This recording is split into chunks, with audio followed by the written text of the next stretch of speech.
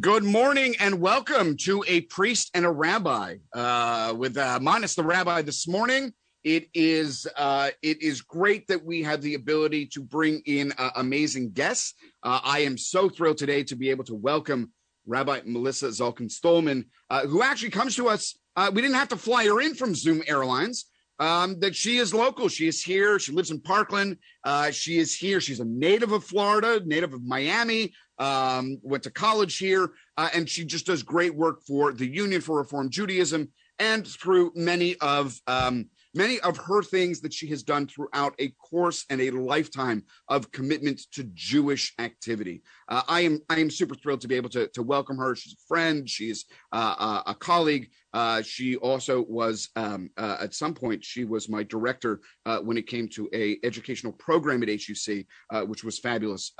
So it is with great pleasure this morning that we welcome Rabbi Mellissa Stollman. So Rabbi Mellissa, welcome. Welcome to the program. Thank you. I'm so thrilled to be here. I'm really honored. Absolutely. So we are beyond thrilled to be able to have you, and may this be the beginning of many of future conversations with you. But we're going to look at the institutions and those of our movement and beyond. How is the situation that we find ourselves in? How has it been impacted? Are people giving less? Are people giving more? And what are the challenges and the stresses within the Jewish world to maintain continuity and certainly the continuation of great programming and the inspiration to be able to inspire many of our youth and certainly all generations and populations within our communities. So please join in as we enter into the next episode of A Priest and a Rabbi.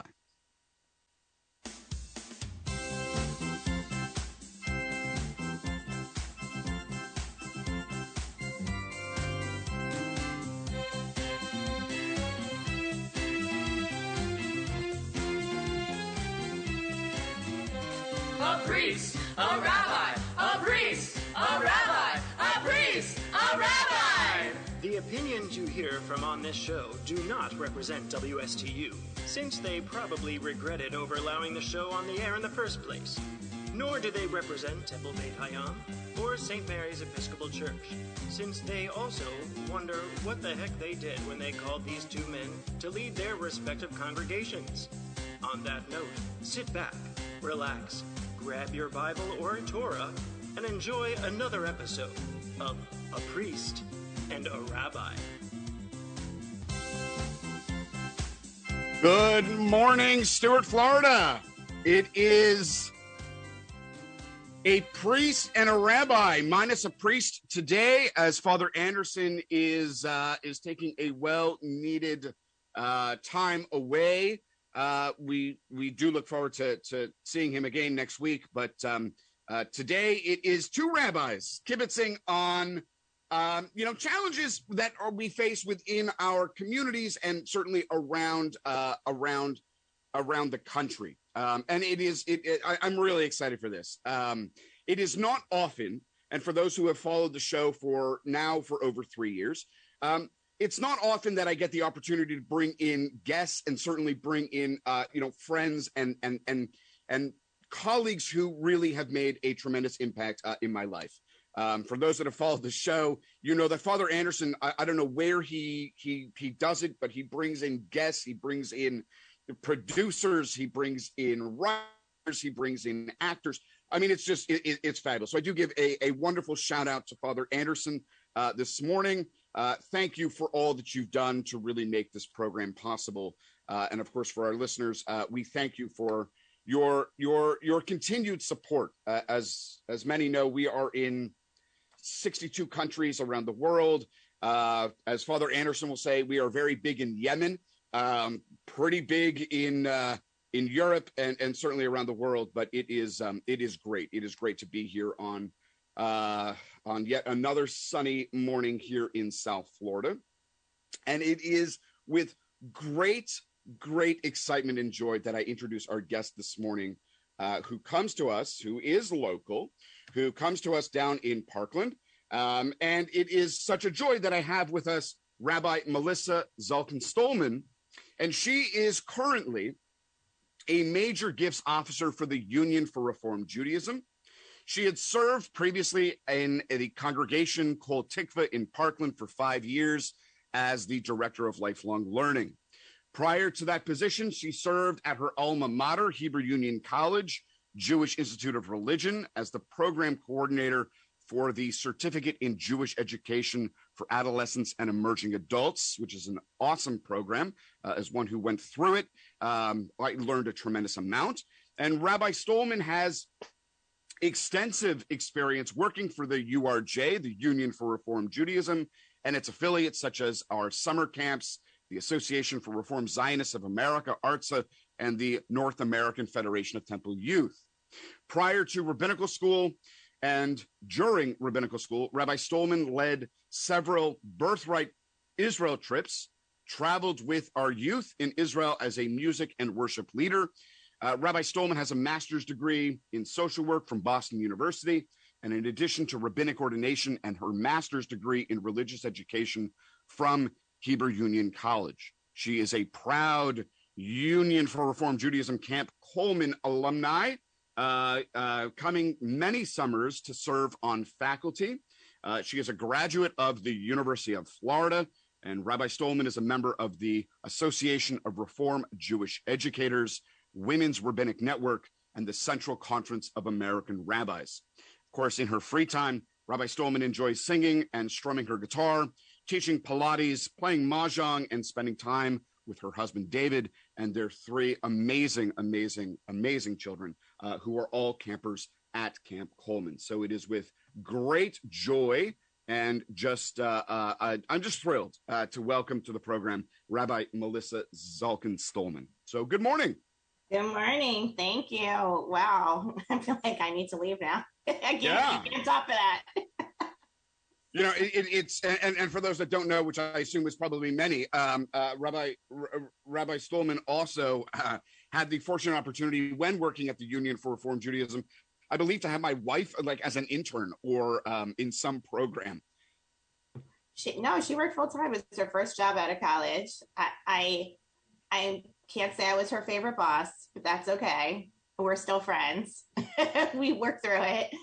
She was younger, I was younger. So, and we worked with college students, and it was amazing. It was an amazing time to really engage those students in Jewish life on campus.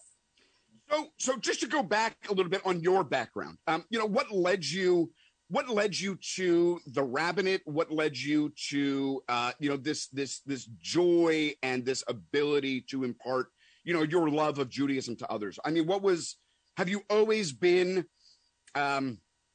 have you always had the thought of wanting to become a rabbi, or was it something that manifested in college? How did your background, how did that come about? I love this question because it's so hard to answer. I'm sure if people ask you, you can't say there's one moment that you're like, oh, I'm going to be a rabbi. I mean, there were so many moments along the way that I felt helping hands kind of steering me in one direction. As a child, my family moved a lot. We moved 10 times when I was a kid. And, I used to joke that there were only a couple places that felt the same wherever I lived in the country. And one was, the shopping malls that all had the same layout, and the others were the Reform congregations. And wherever we went, it didn't matter. Within the first week, our parents took us to the Reform congregation. We signed up, we got enrolled, and my mother would kind of, walk right in, introduce herself to the rabbi and say, we're the Zalkins. We just moved here. These are my kids. They need to get involved. And I was very fortunate to sort of have these rabbis along the way who really kind of took us under their wings. And I can kind of remember it starting back in like 3rd grade, really having those pivotal moments. And even after we moved, we would keep these relationships with our rabbis. And one rabbi along the way said, you should send your kids to camp, and I'll be there for 2 weeks on faculty and serving the camp. And if you can't, if you send them, I'll help and I'll watch them. And, this is before phones and all those kinds of things. So she had to just trust that he would, and he couldn't take any pictures. And we went, and that sort of opened my eyes up, especially because I had been living in smaller towns where my brother and I had been the only Jews in school. And I was like, oh my gosh, you can go to a whole camp with just Jewish people and do all the prayers with more kids and sing all these songs and have fun. And that, I think once I started going to camp, that really cemented it. And by high school, I was really involved at my synagogue here in Florida, which is where we ended up in high school in Miami. And by college, I kind of knew this is where I wanted to go. I didn't go right away.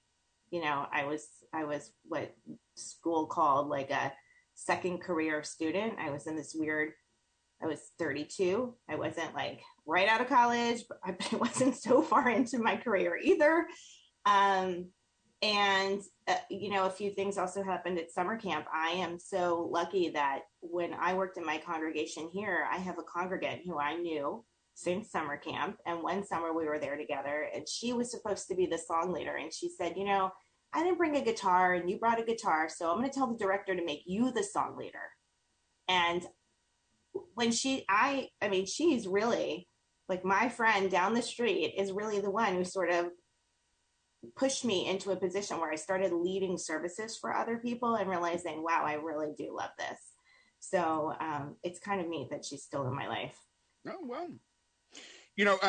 And for those that in the Jewish world, and if you've ever been to Hebrew Union College, Jewish Institute of Religion on West 4th and Broadway, right in the heart of Lower Manhattan, if you've been there and you've spent any time, whether it be a Union for Reform Judaism program, whether it be at HUC, Rabbi Stollman is a staple. I mean, she sleeps there, she lives there. It is hard not to be in that institution and not hear her name or see her in any way, in any capacity. I know she's done great work. But so, Rabbi Mellissa, let's go back a little bit in terms of, your involvement when you were at Kol Tikva in Parkland, and certainly now your position as major donations chief officer for the Union for Reform Judaism, which is quite a tongue twister.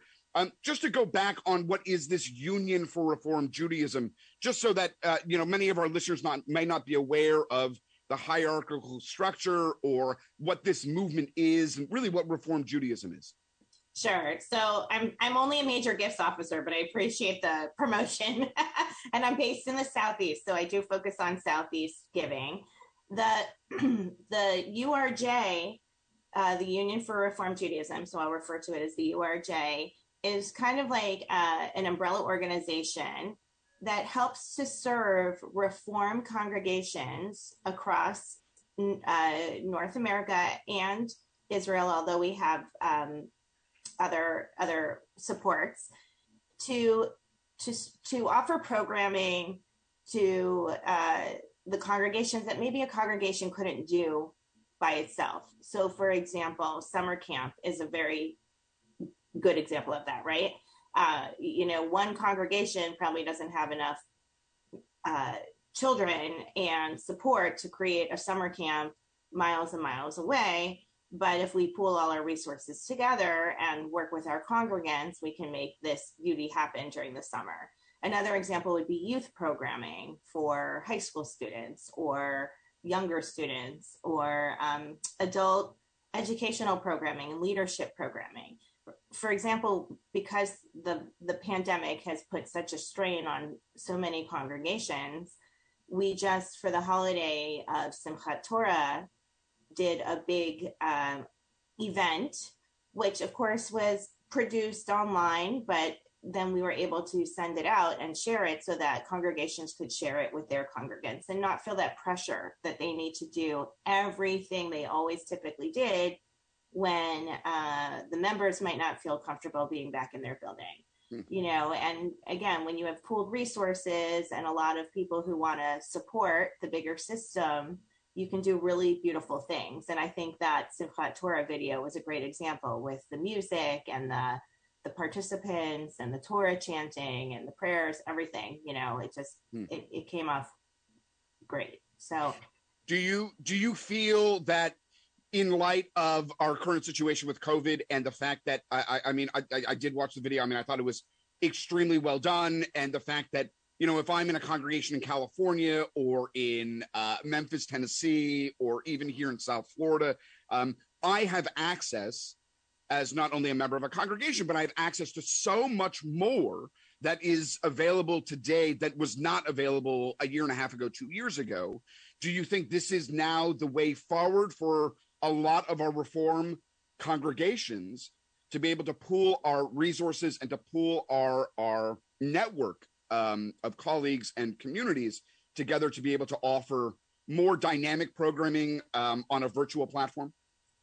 I mean, I hope so. Think about, especially in South Florida, accessibility is a big concern. Think about an older population that may not have a ride to come to the congregation or is concerned about their health being compromised. I mean, to be able to stream worship and participate in Jewish life from your own home, not because you don't want to show up, but because it's physically difficult to show up, is amazing. And some congregations had the technology installed before a pandemic ever hit. They were already streaming online. They already had all the microphones and all the different, but most didn't.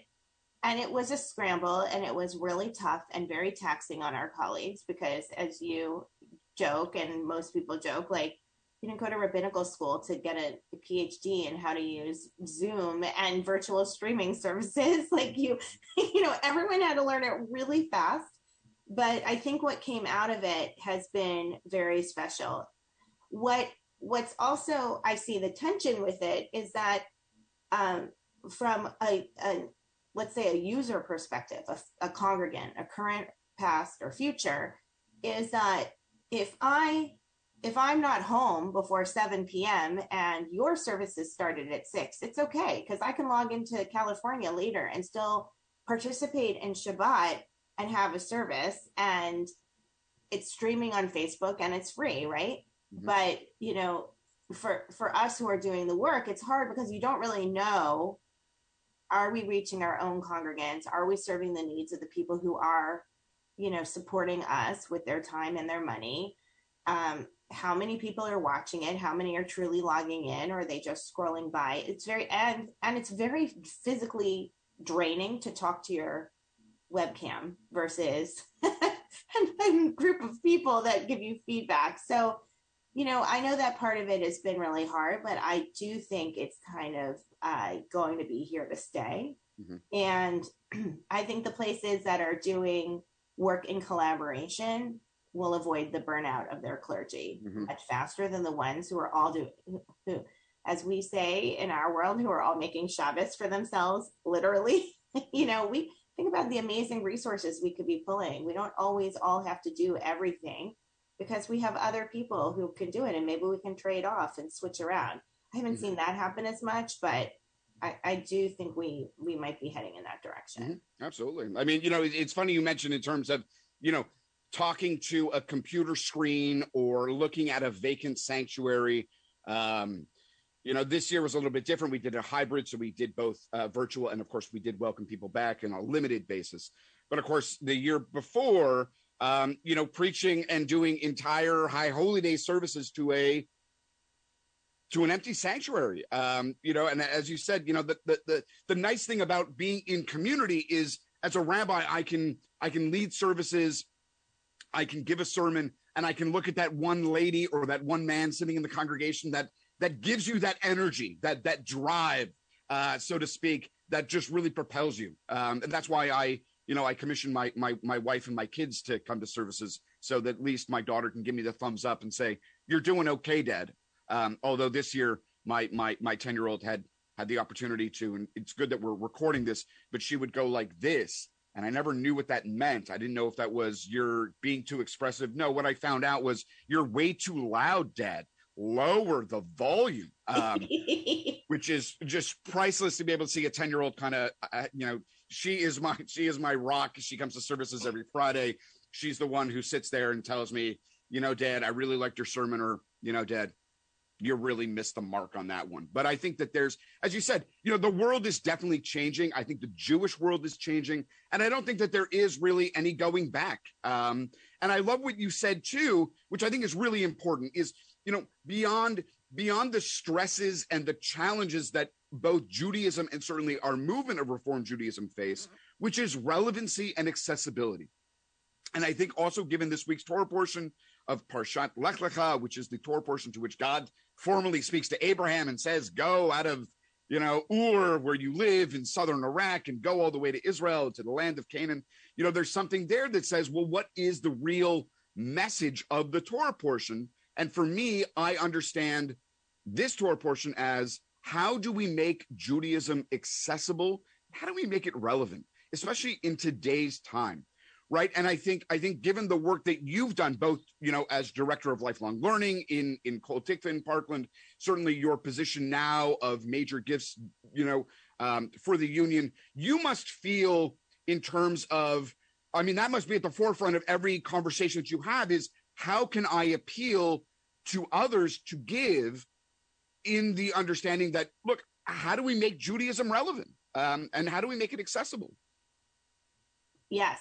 And it's hard, it's hard for anyone who's listening, who fundraises for an umbrella organization. And there are so many, not just in the Jewish world, it's hard to ask people to give to a big system that's not really tangible, that it's hard to see the people who are getting benefit from it. It doesn't pull on your heartstrings in the same way, because, it's not a major dire need that you see right in front of you. But the people who support the work of the URJ, the people who support the work of the Religious Action Center, which is our social justice arm based in DC, and we're bringing that work here to Florida, they have, in this way, we're kind of lucky. They have a passion, they have a drive, and they have a commitment to seeing a thriving Reform Judaism that lasts beyond, the next year or two.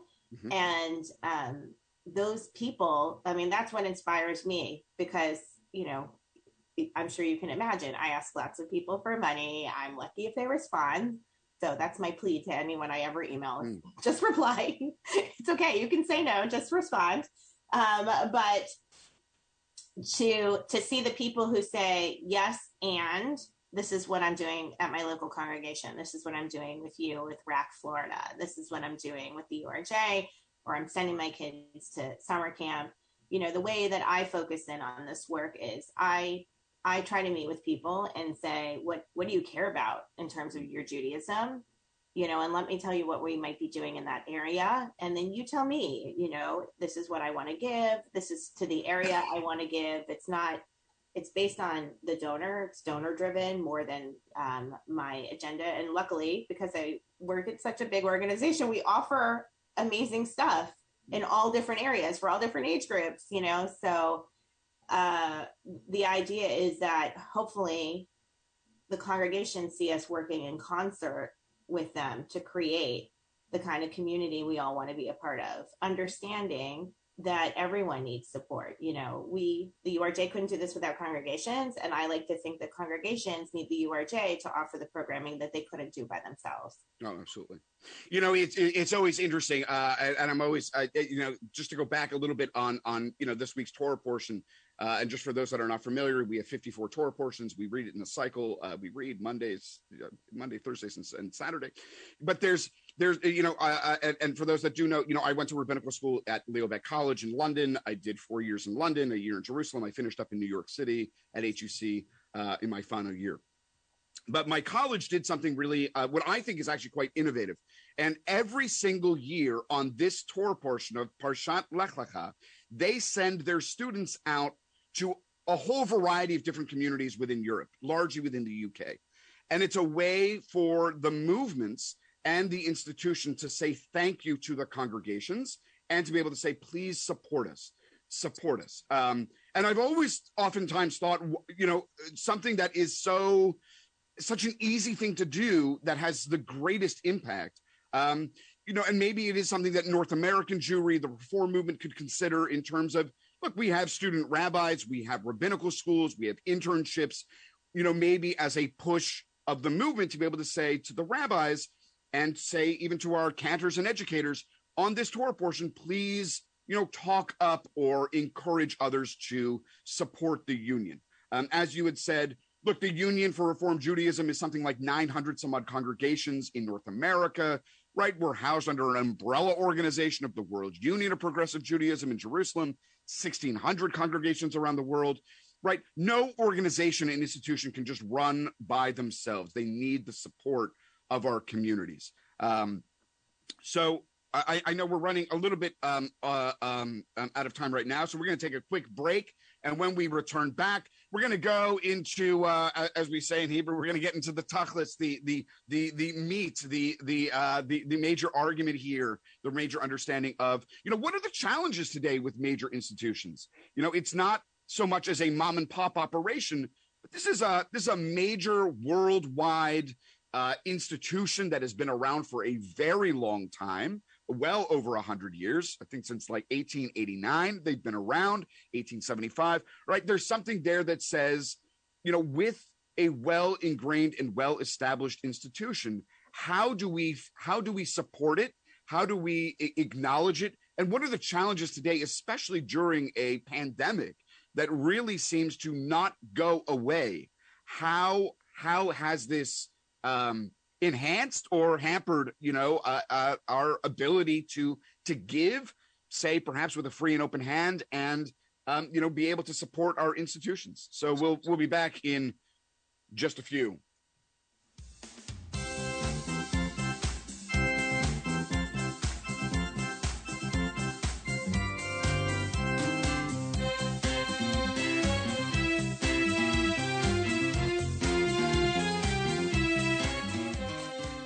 Hey everyone, it's Evan Nine, producer of A Priest and a Rabbi. Thank you for tuning in and being part of this community. We love developing new partnerships with this podcast to help further the interfaith movement. To join us, please email Father Christian at yourfavoritechristian@gmail.com. You can have an advertisement right here on this podcast, which is currently heard across the USA and in 34 other countries. Thanks for being here, and do not forget to subscribe on whichever podcast platform you're listening from. Now back to A Priest and a Rabbi.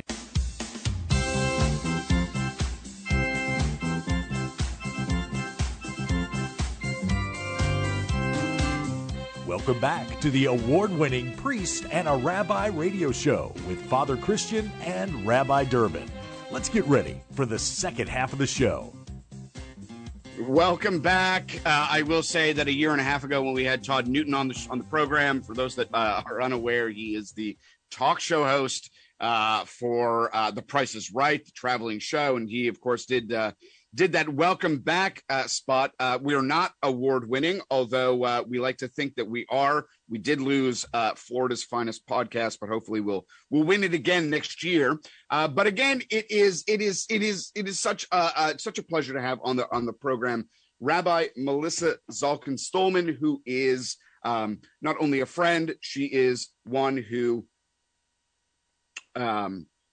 really has just brought just great joy and tremendous influence both to our institutions of higher learning, our rabbinical seminaries at Hebrew Union College, and also now in her capacity as the major gifts officer for the Union for Reform Judaism.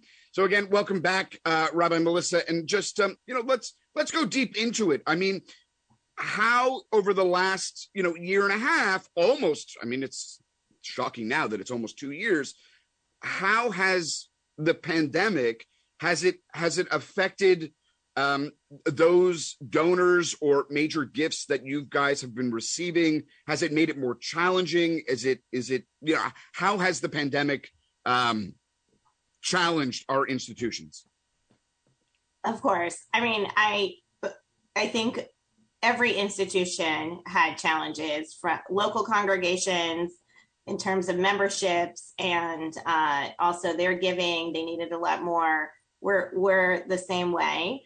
Obviously, people at the beginning, when so much was unknown, the gifts didn't flow as quickly, and people were concerned about their finances. I have to say, I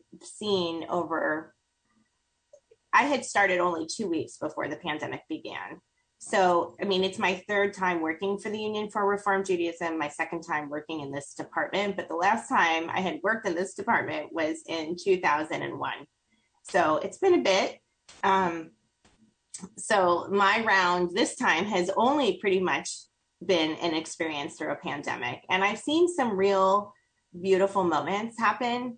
I've seen a lot of foundations within the Jewish world. There are several foundations that have supported and lifted up institutions, not just the URJ, at a time of real need and crisis, to ensure that our people could stay employed, so that our work could keep going on, so that we could still offer programs, and that we could create the support that we needed to create for congregations and their clergy. I mean, especially at the beginning, we spent so much time helping the trained clergy on how, and boards on how to do risk assessments and, setting up your virtual space and what does that look like, how to use Zoom. I mean, real basic training on what we kind of think of as second nature now, right? Reopening plans, everything, strategies to run online religious school. So we needed the resources to continue that. A big sort of tough piece of the last year and a half was not this past summer in 2021, but in 2020, when we decided not to open our sleepaway camps. And as you know, our sleepaway camps are pretty much like what we're known for the most part. And they are all around North America. We have, and we have specialty camps and we have regional camps. So not only do we have the camps in different regions where all age kids go, but we have camps for creative arts, for science, for sports. And to not run them not only was devastating for all the children and families who really love for their kids to participate, but for the entire system. I mean, we didn't really have a time in our history where we were doing that. Yes, we also had to cancel some Israel trips, but we've had times in our history when we had to do that. What we saw were families who had already put down their deposits for camp say, you can keep it. We want you to keep your staff employed. We want you to keep your facilities maintained, because you can't abandon a facility in the woods for a year and a half and expect it to the toilets to flush the next year. And they all said, and everyone said, and if you can do some online programming for us, that would be awesome. And I don't know if your kids participated, but my kids did all this great online programming, not just with our own camp, Camp Coleman, but with everyone's camps. We just kept signing up because, you know what, they didn't charge. It was beautiful. They just asked for donations. And all these families said, it's okay, you can keep the deposit. We already paid. And this year we just came back that much stronger. So yeah, and I love it what you said too, and even what you said a little bit earlier on, which is, the fact that we can be remote wherever we are and access. I mean, my kids go to Owen Sang Ruby Union Institute in Oconomowoc, which I'm probably mispronouncing, in Wisconsin. An hour and a half, out of Chicago. Again, I can't pronounce it. If they just wrote it in Hebrew, it'd be easier. But there was something that was amazing that they had done, which I know that many of our other Reformed Jewish summer camps have done. They would do Havdalah or Shabbat evening services on Friday night, or Saturday night do Havdalah. And I remember those numerous times that my kids would sign on, and there would be 900 kids on this Zoom platform. And, they would sing. And although it may have been brief of a half hour or an hour, it brought community together. And I remember watching it, and, at that moment, I think my now 10-year-old had said, Dad, please, this is my private space. Shut the door. And as I kind of peeked through, of just watching her face of, if there's one thing that the Union for Reform Judaism does exceptionally well, it is to inspire our children to live Jewish lives and to be able to embrace and really be proud of their sense of Judaism. And really, it's only done through Jewish summer camp. And our kids do it so well. I know my kid, two of my kids are, They've slowly now gotten over the fact that camp was canceled 2 years ago. So, they're working on it. But there's something there, too, that says I can watch a broadcast from Camp Coleman in Cleveland, Georgia. I can watch something of, Camp Eisner in Great Barrington, Massachusetts. I can see all of these programs and this great community together without leaving South Florida. I mean, it's incredible, incredible. And they were it was so clever, because think about the people who work at camp. They are so creative, right? They have to do new and fresh programming every single day. That's exhausting, to really not only keep kids engaged, but educate them Jewishly while we're maintaining a super fun social environment. And the services and the song sessions were one thing that the camps were doing, but we did like cooking and art classes with creative arts. And my 10-year-old did robotics classes and coding classes with our SciTech camp for a week. I mean, it was fantastic. And I just remember being so appreciative, as was every parent. So, these were being offered at no cost, which helped afterwards to say, well, you offered this to us. Here's a donation. I can't even, the smiles and the happiness and the entertaining my child for an hour was like priceless. Mm-hmm. And in the beginning, I don't know about yours, but in the beginning, we did log on to like a Friday night service or a half I don't remember. And my big one walked away and he was like, I can't watch. It's too painful. I'm so upset, and my heart just like broke, because I get it. When you have that experience and you can't have it again and you have no control over it and you're shut in your homes, it's hard. And I said, okay, when you're ready, by the next couple of weeks, it was fine. But he's like, I'm seeing all my friends online and I should be like living in the bunks with them. So it helped to maintain that connection. It wasn't even a question the next year. As soon as registration opened, I don't know if you're seeing it now. All the camps are starting to open their early bird registration for returning campers. They're filling up so quickly. People can't get enough of the experiences. And the parents who are choosing this, and this, and I know this, it is not inexpensive to send your child to camp. It is a huge commitment financially as well as time. This isn't like, I'm not a family that, is like, let's ship our kids off and then I'll go travel around for 4 weeks. I have to work and save all year long to make that happen. But when you value the experience you're giving your child, then you do it, you make it happen for them. Absolutely. So. Absolutely.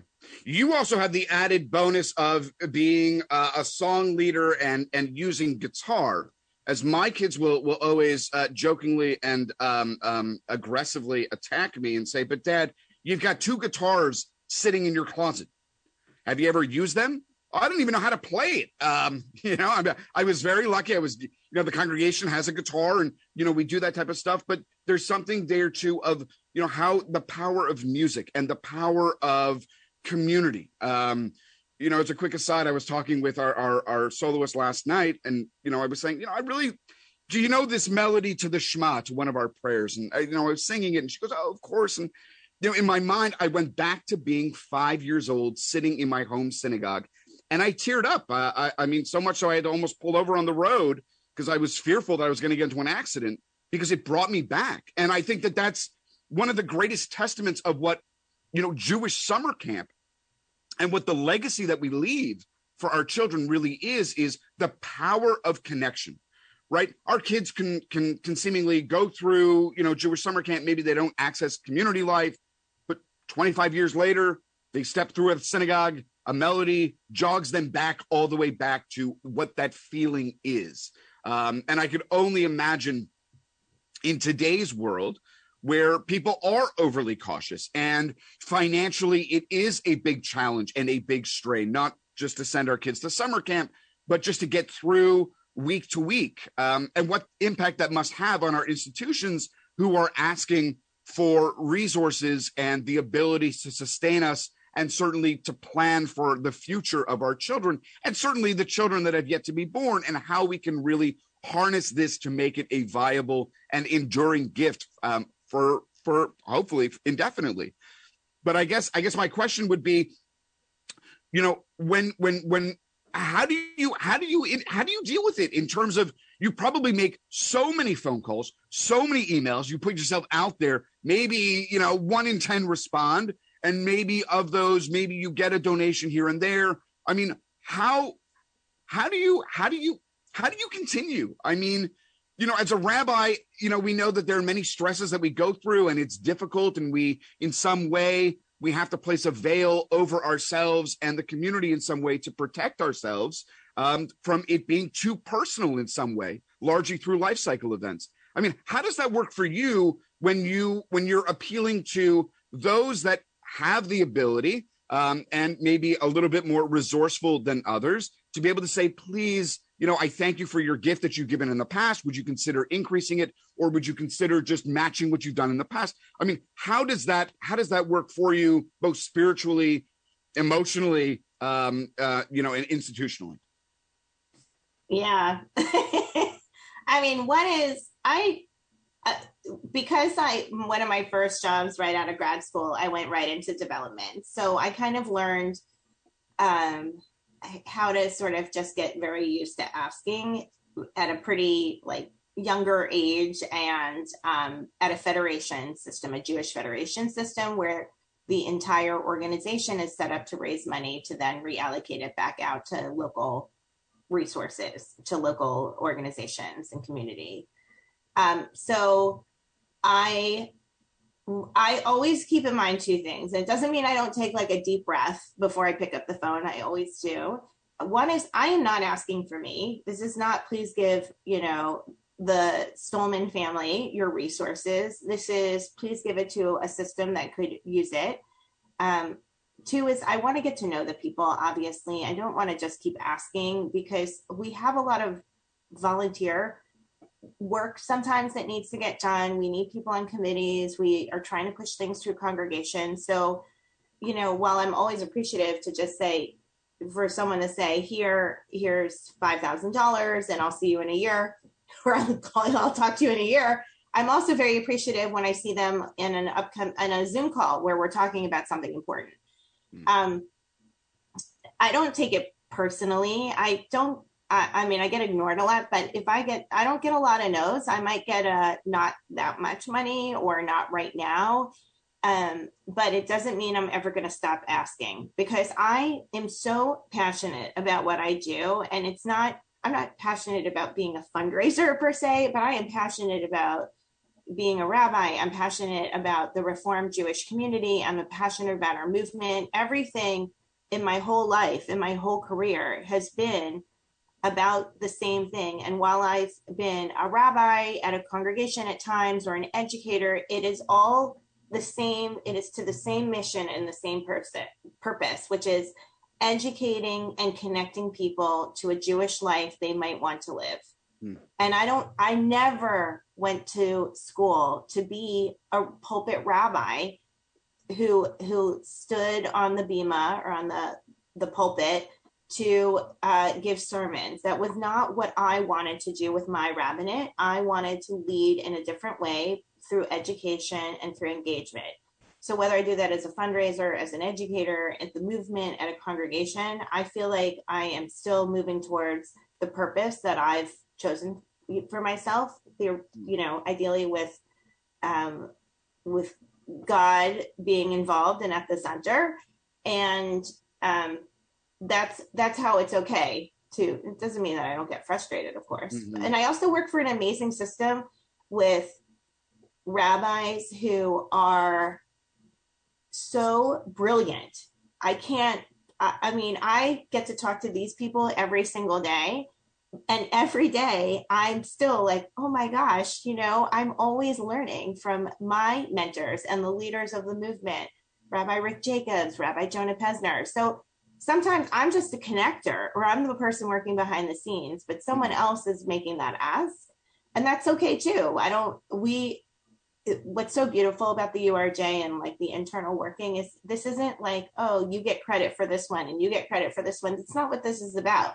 This is about the system all working together in partnership to make sure that we get the resources that we need. And I love that because that relieves a little bit of pressure, but it also gives me access to people to support the work. Oh, absolutely. And I love what you said, too, is that it's a collaborative effort, right? A successful donation is not a win for, Rabbi Stollman here. It is a win for the union, right? A great summer camp program at Camp Coleman is a successful program for Osrui and all of our Jewish summer camps around the country. And I think sometimes, even congregationally, sometimes we sometimes lose or forget the bigger picture, right? For many of our sisterhoods or brotherhoods or auxiliaries, right? A successful program for an early childhood learning center is a successful program for the temple. That it's so many inspiring minds coming together to make this possible. And I love what you said in terms of trying to break out the union in terms of its multifaceted different departments and different organizations that form one unit.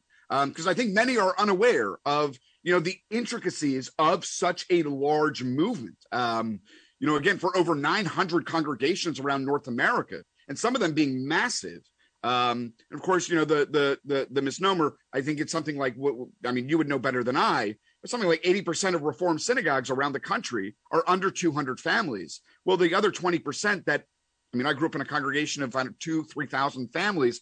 It was huge. But that's not the norm, right? I think the general, for the general synagogue around is that we are, most synagogues teeter between the small to medium-sized congregations that require the support. We need the help. We're not. When I served in New York, they had always said, "But Rabbi, we're not in Manhattan." And of course, when I moved down here, I thought the argument would be, "We're not Miami," but of course, the argument is we are not Boca. But a part of me says it doesn't matter if we're Boca, if we're Jacksonville, if we're Tampa, if we're Miami. It doesn't matter. We all serve for the same purpose, which is to empower and instill a love of Judaism in a way that is inspiring, in a way that is engaging. So, Rabbi Mellissa, what do you see as the future? The future for the union, the future for Jewish institutions. Where do you see our future as a progressive movement? Where do you see the future? I don't know. I think my vision changed a little bit when the pandemic hit. I live in a kind of community, probably very similar to where you are, right? It's very young. I worked at a congregation that actually was skewed very, very young. We had a lot of younger families, new families. The town I'm in is still building homes, and we are, there's a generation that is not used to sort of institutional membership, for lack of a better way to put it. And I don't think it's just the word, because people still keep gym memberships, for example. But it's hard to demonstrate the value when you don't have this urgent need right in front of you. So maybe the urgent need is like a preschool, but then when the preschool's age is over, you think, oh, I'm done paying. I'm going to public school, and I'll come back in third grade if I want my child to become bar mitzvah, and I'll pay, and they'll go third through seventh, and then I'll bump back out. And I think our institutions, and as well as the URJ as a collective, need to really spend some time to think about, okay, now in this new reality of a virtual space, how do we engage families who want to be engaged? And maybe I notice a lot of congregations spend time spinning wheels thinking about how do we engage unengaged families, but they may not want to be engaged. Mm-hmm. And I would say let that piece go, offer high quality programming in case they want to come back. But there is certainly another subset of the population that do want to be engaged. They just aren't really sure what that looks like and where it needs to be and how do we bring it to them. Mm. And, I said for a long time, like, where I am, everything's a community, right? A gated community with clubhouses. Maybe everything doesn't need to take place in a building. Maybe we go to that clubhouse and we light those Hanukkah candles, which we used to do, or we run an art program in a local art studio, or we go to the Lowe's and all that kind of thing, and build a sukkah at Lowe's or Home Depot, that we have to be creative because we have to go where people are, because they don't the building's scary. Mm-hmm. They don't know what's in there. They don't know what you offer. And in that way, that's what I see as us really needing to spend some time to think about, to determine what the future looks like. Because now that I'm not in one congregation, but I help a lot, but I'm also still a member of my community, people come up and ask, they know I'm a rabbi, they'll ask me their Jewish questions, they'll ask me things. And I think to myself, like, there's a congregation down the road, you can ask, you can call, I could give you 15 people to call, but they saw me, so they'll ask me, and I'm happy to do that answering. But I think the visibility and the being open and available and approachable is really what matters. And we have to think about ways to do that institutionally. Absolutely. And I think just to follow up on what you were saying, look, I think, synagogue and congregational life today is definitely different than it was 30 years ago. I mean, look, we are blessed and certainly, super grateful of where we live. I mean, we do 8 or some odd beach Shabbats a year. I mean, we're going to start doing our beach Shabbats in 2 weeks at Stewart Beach, 5:00, October 28th, 29th, where we're going to be doing these. And that wasn't even on people's radar 30 years ago. I mean, you pray outside. I mean, what's the message? Right. I mean, when I was in New York, we did Shabbat on the slopes. We spent the day skiing. What was it really about? It wasn't about the exercise or the activity. It was about the fact that I can pray anywhere and everywhere. It doesn't have to be in the 4 walls of a sanctuary with an ark. It can be everywhere. And I think that is really, the beauty of what our movement really does impress upon us in terms of think outside the box, do things that maybe get out of your comfort zone. And I think the pandemic has really, at least for me personally, has challenged me in ways that I would not have been challenged in the past. And I had to stretch and I had to do things that, at least for me, were out of my comfort zone.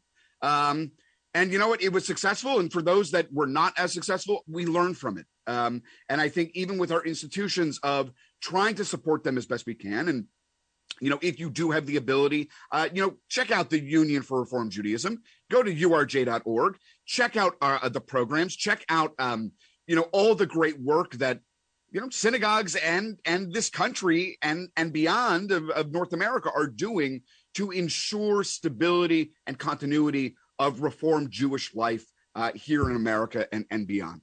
So, Rabbi Mellissa, if people wanted to learn more about you and the work that you do, is there a place that they can go to learn more about the Union or for yourself? Sure. I would say anyone can go to urj.org. That is the best place, or reformjudaism.org. Not only does it talk about actual programming, but it talks about how to celebrate. These websites have the prayers if you want to start doing holiday celebrations or Shabbat worship at home, even just lighting candles and blessing the wine and the challah for Shabbat. So there are great resources online, which I'm sure people are used to looking for. And I just want to thank you. I'm so thrilled to be here. I was a little nervous. I haven't done a radio show before, so I want to thank everyone involved for making this happen. Absolutely.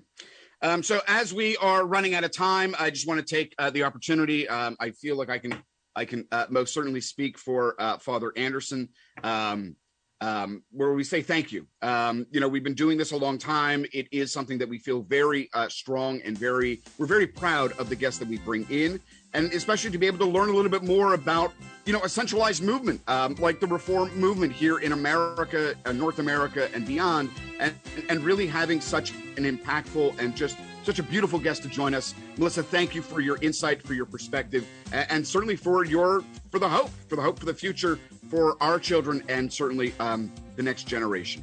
So I thank you and keep tuning in to A Priest and a Rabbi. We will see you next week.